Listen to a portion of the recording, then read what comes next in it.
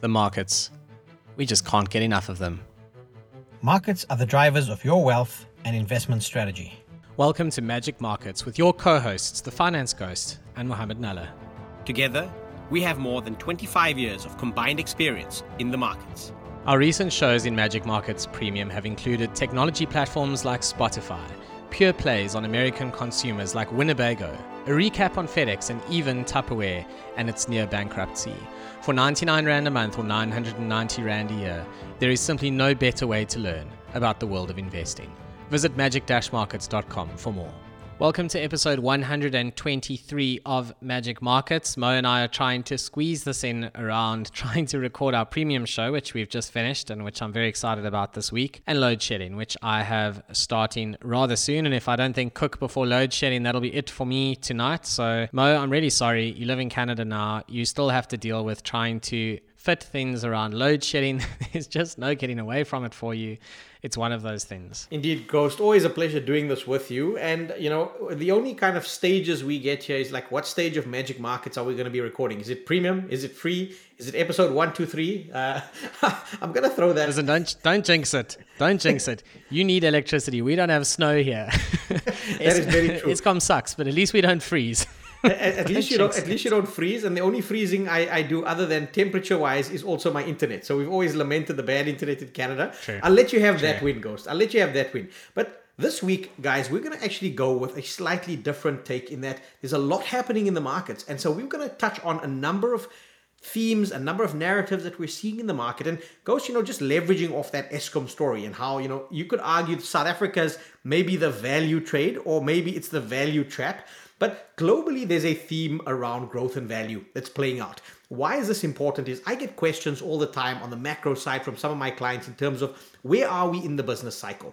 And sometimes a nice way to map that is you have a look at the performance of growth stocks, you have a look at the performance of value stocks as different styles. What's coming through? And some of the themes that I've certainly seen very recently is over the course of the last quarter versus the last year, you've actually started to see an emergence of cyclical stocks coming through. We've unpacked some of the cyclical stocks at Magic Markets Premium as well, but that theme suggests to me that we are maybe at around the recession point and a slight turning or pivot point in the US, but that doesn't necessarily translate into the same business cycle in South Africa. So where I'm going with this, Ghost, is I want to understand what is your perception at this stage in terms of growth stocks versus value stocks. Is there still merit in considering kind of the old behavior of these two different styles? What are the main differences and divergences? And what are some of the sub-themes that we're seeing coming through in terms of the performance, the relative performance of stocks that we categorize as growth or stocks that we categorize as value? Yeah, so this is one of the biggest debates in finance, right? And I know from my side, I just like money, Mo. I'm a simple guy. I don't really care if I make it on a growth stock or a value stock. I literally don't care. There are others who will live and die by whether or not they are growth investors or value investors. They build entire businesses around it. And that's because asset allocation professionals are looking for different kinds of managers at different times. So it doesn't help them if a value manager suddenly wakes up tomorrow and decides, hey, I'm tired of this. I actually am going to start buying growth. Equally, it does not help if, Cathy Wood wakes up tomorrow and decides she's suddenly buying big dividend paying stocks. She's not doing growth anymore. So the point is that you find these specialists in the market and they are very hell-bent on specific styles. You can actually learn a lot about growth and value investing by just seeking out those different managers if you want to. It's not hard to do. It's just a bit of Googling, really. And you will then find their fact sheets, you'll find their investor letters, you'll learn a lot about the way they think from actually just reading a lot of what they do. But of course, we need to touch on what growth investing is versus value investing. And, there's a lot of different ways to explain it. There are, of course, the more academic ways to look at it. I can only speak really based on what I've seen in my experience, getting to know value managers, growth managers, what I've read in the markets, the people I've spoken to. And I think that at the end of the day, a value manager is just a little bit more focused on what is tangible today. They are a little bit more focused on, what sort of cash is coming out of this business right now or in the very near term. How much visibility do I have over that cash, and trying not to overpay for it. Growth investors are a lot more interested in what is the long-term story behind this business. What are the market dynamics, supply and demand? Does this thing really have a moat? Can it keep growing? What is its total addressable market? What do the unit economics look like? Growth investing is almost a leap of faith, I think, in many ways. You need to kind of look at something and say, okay, what can this be in 5 years from now or 10 years from now? What does that look like? And a lot of people think that growth investing is the same as investing in tech, but that's not necessarily true. And I would give a shout out here to the team from Anbro, who are regular guests on Magic Markets. They are very much growth investors at heart, but they look beyond just tech. They're looking at other sectors as well, at businesses that are fast growing, interesting, big total addressable market. They are a great example of growth thinking, and listening to any of their shows would actually help you understand a little bit more about what a growth mindset sounds like. Yeah, I think that's so fantastic, Ghost. I mean, it's so important, and also I guess links very nicely into the next thing I want to discuss here, in terms of that whole growth versus value mindset of how you contextualize, how you value investments, that leap of faith. I know, for example, we've gone through the last week, we've had some big tech earnings releases. And I don't want to make this about tech, because growth and value, as you indicated, is not just about tech stock versus the rest. But I want to bring in a discussion here around Meta, or Facebook as it was previously known. The artist formerly known as Facebook. Now, Meta actually posted some results last week. On the actual release, the stock gapped up around 8%.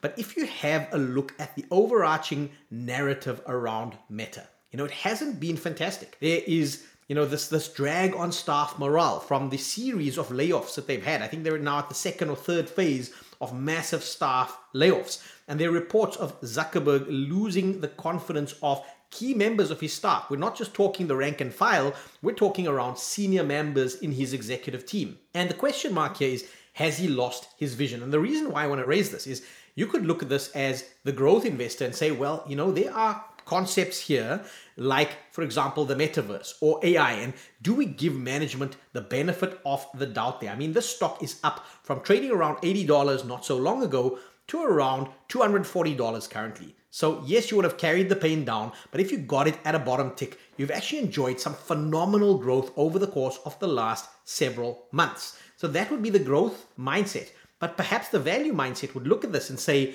well, isn't Meta's core business, social media, the advertising that goes with that, isn't that business being eaten by the likes of a TikTok?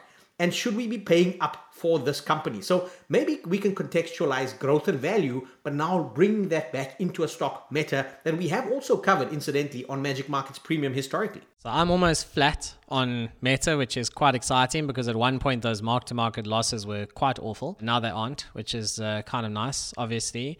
I think the other point about value investors that I'll make is I think they're quite good at gauging the market's emotions. And what they often look out for is a broken growth story, for example, or a stock where a lot of disgust has started to actually creep in. And certainly, but I think it was the third quarter of last year, those results where Facebook, Meta, whatever you will call it, their free cash flow was almost nothing.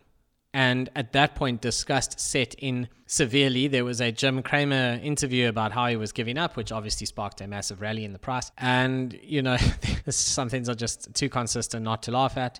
But the point here is, at that point in time, Meta was a particularly interesting play because a lot of the bulls had kind of left the room. But what you needed was for Zuckerberg to realize that he was sinking the place. And has he realized that? Well, maybe. I actually had a look at their results now, the ones that just came out. I read through the earnings transcript because so much of this is the narrative and understanding where their heads are at. And the metaverse gets called the other technology wave, which I think is hilarious. They renamed the company Meta, and now it's the other technology wave because, of course, what is the big wave right now is artificial intelligence. So will we see Meta renamed to AI or maybe just III, as people shake their head in sadness? Mo, I know you wanted to call one of our shows that at one point. I thought it was quite clever. Might be appropriate for Meta. But the point is that they are still losing money hand over fist in their Reality Labs business. The Oculus sales are way down year on year. They're trying very, very hard to create the product that literally no one asked for. And if Meta just focuses on their actual core business, which is Facebook, Instagram, and WhatsApp, they have a really great business. You don't need to be a big shot growth investor to have a lot of belief in the fact that they can keep growing that thing. So interestingly enough, Meta almost went on a journey from being a growth darling through to actually being a value investor stock by looking at this and saying, okay, this story is very broken, but underneath all of this is a proper business. It just needs Zuckerberg to tone it down on Reality Labs and actually cut staff, which he's done. So you end up sounding like a very hard-nosed capitalist when unfortunately that becomes part of your investment thesis. But the reality is these tech companies were all incredibly bloated with staff. They needed to do something. And in many ways, I think Musk, with what he did at Twitter, actually demonstrated that you can run these things with way fewer people. And that's actually almost prepared the market for these layoffs. They almost accept it now. It's almost a bit weird if you're not laying off staff because people know how bloated these things are. Yeah, you stole my thunder with that III, right? Because I was waiting for Meta to now rebrand itself as AI. Let's wait for it. I mean, while Zuckerberg's avatar in the metaverse might not have legs, maybe this company still does have legs. Just throwing that in there. I fully agree with you. I think focusing on the core business, they had a pretty decent business, a pretty decent ecosystem. Thankfully, I had gotten out of Meta just before that very last push all the way down. So I almost think we're now close to a level where I had gotten out of the stock. Do I look at getting back in again? Whilst I buy the whole metaverse theory and using augmented reality and the advertising potential of that, because that's really the capitalist view on this, is how can Meta monetize that effectively? Whilst I buy some of that, I think the shine has come off as the focus has shifted towards AI. And I think the risk here is that Zuckerberg starts to look as though he's flip-flopping around what the core strategy should be. I don't know how, refocusing on AI, arguably as a business, changes the narrative. I think the metaverse maybe was still closer related to the core businesses that they have in their ecosystem. But let's see how it plays out. I'm not wild about it. At this point in time, though, we also had Netflix. I'm going to throw this because I know it's one that you always give me flack about. So I want to be on the front foot here and say we had results coming out on Netflix. I know you don't like it, but I want to touch on a couple of key points here because I've stayed a Netflix investor through the pain. The same way you stayed a Meta investor through the pain, I've held Netflix all the way down and into this bounce that we've had right now. And importantly, Reed Hastings has stepped back. You could see that as a good or a bad thing.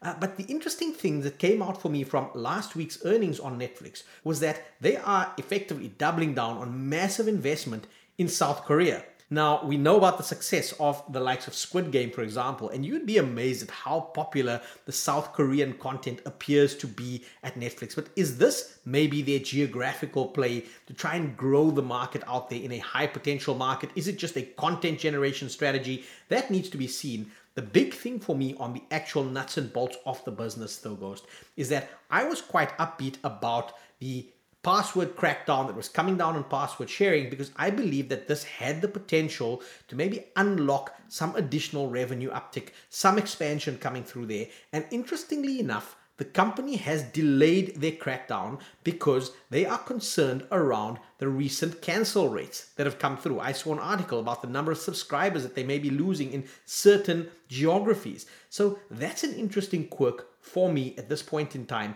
And then a last one, just in terms of the recent dynamics, there is a Hollywood writers' strike. And so this might just come through in terms of some very short-term pressure, not just on Netflix, but on the likes of Disney. I want to unpack your view on Netflix because ironically, I know that I've done better on Netflix more recently than I've done on Disney, which was the kind of other comparison that we've done here at Magic Markets Premium. We've covered both of those. Netflix actually outperforming my Disney investments, certainly over the course of the last several months, maybe even going on a year. What's your view on that, Ghost? Disney was just a sore point. It is still a sore point. I knew you would bring it up. Where the management team is basically just real life goofy. Perhaps better only than the people at Tupperware. I don't know. They really messed up what could have been actually a great story at Disney. So hopefully they'll get it right and stop throwing money in the wrong places. I will say this to you, Mo. So while you were busy, throwing out there how wonderful Netflix is, I drew a 5-year chart of some of the biggest names in tech, and it is incredibly interesting. So Netflix over 5 years is down 0.4%, which is not great. We can all agree. Meta and Amazon up sort of low to mid 30s. Still pretty bad, right? That's over 5 years. That's not CAGR. That is total return. Apple and Microsoft up 265% and 220% respectively. And I think the point here is ultimately just where the economics are in some of these tech companies. Apple, Microsoft, they have just got the pick of the litter when it comes to the economics. Amazon is trying really hard to build out this big e-commerce business. It's incredibly costly. It's hurting their free cash flows.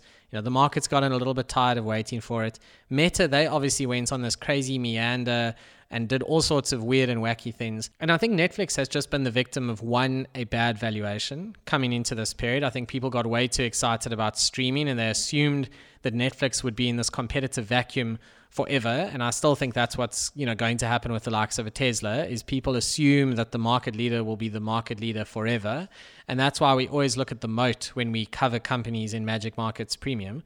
And the other thing with Netflix, I guess, is just the cost of content, which has been a Disney challenge as well. If you think about it, Apple and Microsoft are platform businesses. So is Meta in many ways. It's a platform for content and they make advertising revenue off that. Netflix, it's even worse than that. They make content and they have to earn subscription revenue off that. And if there's a ton of competition out there, subscription revenue is harder to come by. Having said that, I think Netflix is an interesting business at the right price, obviously. But the right price is something that is still being figured out. And certainly if I draw this chart, those who bought before the pandemic, it's really unfortunate because you could have made such a good case at the time for the strength of streaming. It would have done, and it did do so well over the pandemic. But valuation ultimately matters. And I think that is where value and growth investors actually need to just sit down and agree. Or maybe growth investors need to listen a little bit more to value investors actually. Valuation is super important. It's lovely to have this great story, but what you pay for it is ultimately going to determine your returns on this thing. Meta is perfect evidence since its big capitulation, and the Netflix long-term chart is another great example. This is a household name, and yet over 5 years, you've made exactly nothing. Yeah, Ghost, I want to touch on a key point as well, because again, long-time listeners and certainly our subscribers to Premium will know that Microsoft has been a long-time favorite of both yours and mine. It goes in my core portfolio. I've had the stock in there. I periodically and opportunistically add to that position.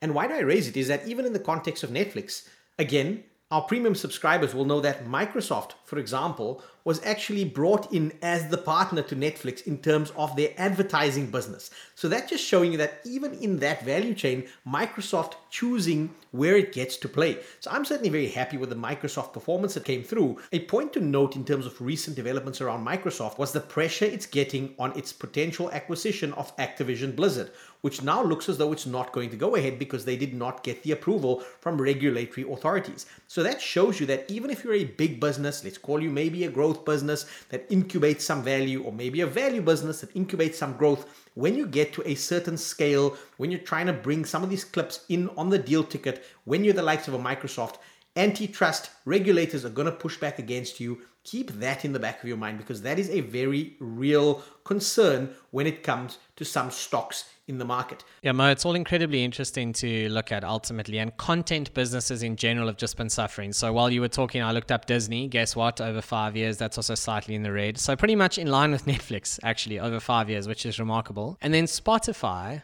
great business, right? We've covered it in Premium. We all use it. I love Spotify. I have no idea what I would do without it now. Down 12% over 5 years. So again, you go and you buy the household name, you go buy the business you use every day, and your money's in the red, and you just don't understand why. And that is the joy of valuations. And maybe if we move past the tech story at the moment, the other thing that has very strongly been in the headlines, and we touched on it a little bit a couple of weeks ago, but it's been in the headlines again, and I think it's going to continue being in the headlines, is what is going on in US banking. JP Morgan, that's a company that, again, we've covered in Magic Markets Premium. It looks like they are getting to sort of be the savior of some of these smaller regional banks that are falling over. Yeah, Ghost, maybe I won't spend too much time on this because, again, regular listeners will know we've kind of covered the US banking story quite recently in a podcast we had done about 2 weeks ago. But that being said, it's important to mention because JP Morgan to the rescue again. Jamie Dimon, the quintessential statesman, businessman, to the rescue yet again. And this is interesting because it's the failure of yet another small US bank. We discussed, for example, Silicon Valley Bank. We've discussed the regional and industry concentration of some of these players. And just a few weeks ago, Jamie Dimon was actually instrumental in convincing some of his peers from the banking fraternity, the large, systemically important banks, to put some money into First Republic Bank to try and ensure that they don't fail. But unfortunately, that bank has been hit with, I believe the number was around $80 billion worth of deposit outflows over the course of the last couple of weeks. And so that's just too much pressure for them to bear. At the tail end of last week, this bank looked as though it was going to hit the wall, and so lo and behold, regulators asked all of the large banks to sharpen their pencils, come up with a bid over the course of the weekend. By the time we got to Monday morning's trade, it was a done deal. JP Morgan was the winning bid. They went in, they've rescued, now fully acquired many parts of First Republic Bank. Its assets and liabilities book will move across to JP Morgan, and in exchange for effectively a $10 billion payment to the Federal Insurance Fund, that the feds, the government, will still bear some losses, but the entire deal was orchestrated around trying to mitigate losses that would be pushed through effectively to the taxpayer. Now let's bring this back to JP Morgan, because again, long-time subscribers and listeners, and go and have a look at our show. It was done quite some time ago, but JP Morgan was one of our primo picks, if you want to call it that, in the US banking sector. They're just that big. And I recall when we covered those results some time ago, JP Morgan was actually bemoaning the fact that they were sitting with too much capital. They just had all of this capital literally pouring out of their ears. And so in a way, it's almost good to see JP Morgan being able to deploy some of that capital. Remember, there were some regulatory constraints on JP Morgan in terms of it growing its deposit share. So it will be interesting to see how the acquisition of First Republic Bank actually, will that waive some of those previous restrictions in terms of JP Morgan's share of the overall depositor market? I certainly think so, because it was deemed to be a systemic risk. But by and large, the large banks, they get bigger, they get stronger, and JP Morgan, the biggest, meanest kid on the block. So just for absolute fun, I actually just drew JP Morgan over 5 years versus Netflix. This is obviously a ridiculous comparison, but actually if you go and draw that chart, it's amazing how you can see what has happened in the past 5 years coming through so brilliantly. You know, the pandemic hits, JP Morgan absolutely tanks because everyone is scared of impairments, etc. Netflix goes to the moon because everyone is stuck at home, they're subscribing to Netflix, they're watching it, and keeps going to the moon. Sort of 2021 comes along, JP Morgan's stock price then takes off because the liquidity from the Fed has now found its way into the markets. Volatility is enormous, listings are through the roof, JP Morgan is smiling all the way to the bank, literally. And then around the end of 2021, start of 2022, Netflix's story just absolutely falls over completely. And JP Morgan takes a little bit of a dive as some of the liquidity gets sucked out of the market and interest rates start to climb and people get worried again. What's that going to all mean? As we sit today, JP Morgan up 28% over 5 years. Still not an exciting return. Remember, that is in dollars. I would encourage you to not draw a 5-year chart of the rand dollar because it will probably just upset you. So remember, these are dollar returns. I guess, Mo, all of this is why we love the markets, right? And unfortunately, with my joyous load shedding coming soon, we're almost out of time. But, you know, there's just so much exciting stuff out there. And I love that we get to cover so much of it in Magic Markets Premium and see how these things all work together and against each other sometimes. Yeah, Ghost, I mean, maybe this is a nice place to kind of wrap it. I think we've gone through the full cycle in totality. You know, we've discussed, growth stocks. We've discussed value stocks. Your last comments around JP Morgan and the performance over 5 years is such a great way to just map that economic cycle that we actually started off with on this particular podcast. Because in different economic cycles, you're going to get utilities outperforming, and then you're going to get financials outperforming, and eventually financials will underperform and cyclical stocks will start to come through again. So trying to square that circle eventually is that you've got to actually apply a much longer term lens. You've got to look at what's happened over the course of the entire economic cycle. Yes, I know there's a pandemic in the middle, which certainly upsets the apple cart a little bit, but this is a nice way for investors to frame both a macro framework as well as a micro framework and say, what does this mean for how we deploy capital? What are some of the more recent news stories? How does that adjust the investment thesis of stocks that we may have discussed over the course of the last several months, both here on our free show as well as on Magic Markets Premium? But unfortunately, that's where we're going to have to leave it this week, just given the time constraints. So we hope you've enjoyed the show. If you're not a subscriber to Magic Markets Premium, we really think you should go and have a look at what's on there. There is a sample report on the website. It's not just a sample, it's actually an archived report of a stock that we had covered several months ago. So you can go to our website, which is www.magic-markets.com, magic-markets.com to go and check that out. You can actually have a look under the hood to see the type of product you're getting, the type of write-up, the type of podcast you're getting in Magic Markets Premium. And we certainly think that would be the best value for money in terms of your investment education journey. So we hope you've enjoyed this. Until next week, same time, same place. Thanks and cheers. Ciao. This podcast is for informational purposes only and is not financial or investment advice. Please speak to your personal financial advisor